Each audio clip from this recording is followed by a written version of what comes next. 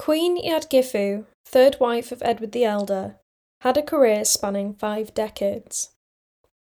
She outlived her husband and saw at least 6 different kings of England during her lifetime, and her fortunes rose and fell numerous times within these years as various kings took the throne. Her biography tells the story of her life, but also the story of English politics in the first part of the 10th century. Following the death of King Alfred in 899, his son Edward became king, but a rival bid for rulership came from Edward's cousin Athelwold. This bid was supported by the Danes who ruled Northumbria, and the Battle of the Hulme was fought in December 902 by supporters of Edward against Athelwold and his Danish army. Edward and the English army were not present, having retreated, leaving the Kentish army to fight alone. The Danes had the upper hand, and though Athelwold was killed and his bid for the throne was ended, Sigerhelm, the ealdorman of Kent, who was fighting for Edward's cause, was also killed in the battle. Sigerhelm had a daughter, Eadgifu. It is not known when she was born, but taking into account Sigerhelm's death date, it must have been before 903.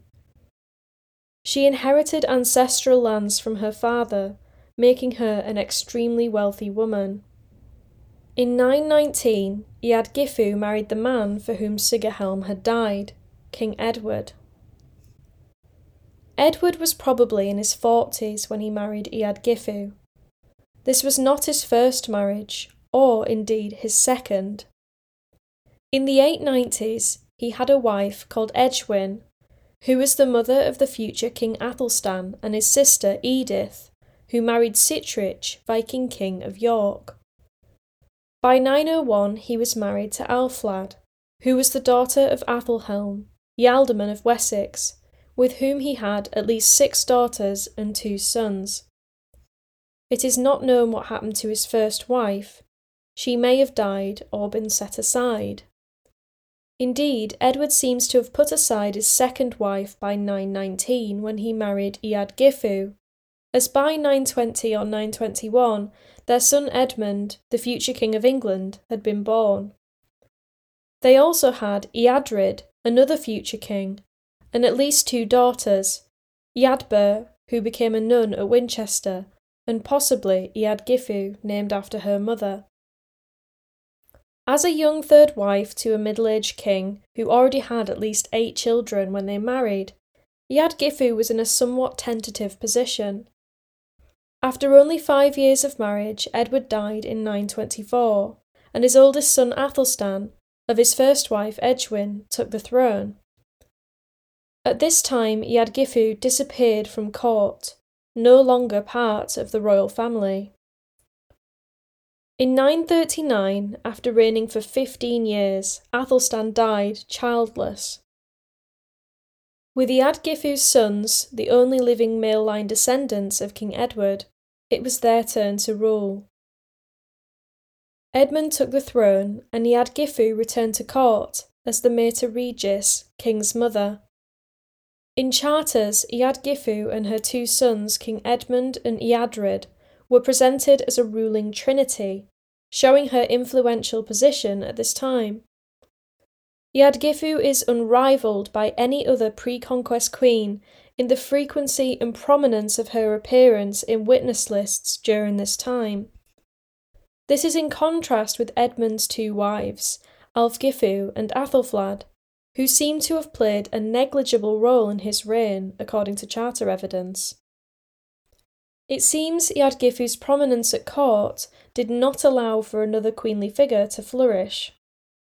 Edmund died in a fight in 946, and his children were very young, so his brother Eadred inherited the throne. Eadgifu's fortunes changed dramatically in 955, when Eadred died childless from a digestive illness. His elder brother Edmund's children, Eadgifu's grandchildren, Eadwig and Edgar, were now candidates for the throne. Eadwig became king, and one of his first acts was to dispossess his grandmother of her land and wealth. This indicates that Eadgifu may have supported her other grandson's claim to the throne, or it may be that Eadwig intended to give the queen's estates to his own wife, and having a dowager queen hanging on to them was an inconvenience.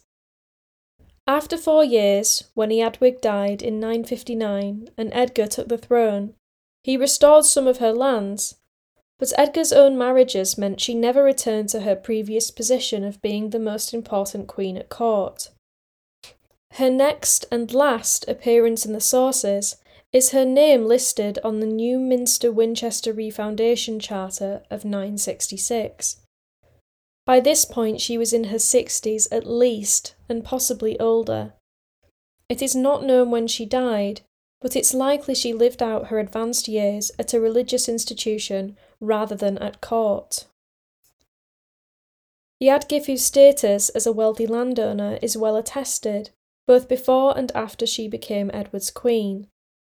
It is difficult to paint a clear picture of the extent of her economic position, but an impression can be gained from documentation of her landholdings. She was one of the wealthiest people in England and certainly the wealthiest woman. Her economic position cannot be separated from her political influence. Her curation of land throughout her life likely contributed towards her multi-generational position at the royal court. But her influence did not end with property. Eadgifu also had important allies, including relationships with prominent Benedictine bishops Dunstan and Athelwold, whose careers she supported. In 955 to 956, just after Eadwig's inauguration, when Eadgifu was deprived of her wealth, Dunstan was also forced into exile.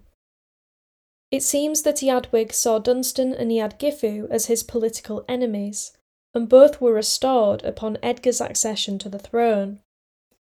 The later life of St Dunstan would accuse Eadwig of scandalously having a ménage à trois with his wife and her mother at his own coronation, in an attempt to discredit his kingship retrospectively. These two maligned women will be the subjects of the next edition of Eadgifu. Queen Eadgifu was a woman whose fortunes rose and fell dependent on who occupied the English throne. Unlike with kingship, many queens can coexist at the same time, and this can create tensions. Eadgifu was able to eclipse her sons' wives, but not the wives of her grandsons. The prominence of her position during the reigns of her sons suggests that she was a formidable and unrivalled presence as Mater Regis in the royal court. It was perhaps this presence that led to her downfall upon the reign of her grandson, who saw that Eadgifu would not easily share the limelight with his wife and queen. She was a woman who ultimately had to be removed to make way for others. And it is not certain whether this says more about the nature of queens or the nature of Eadgifu.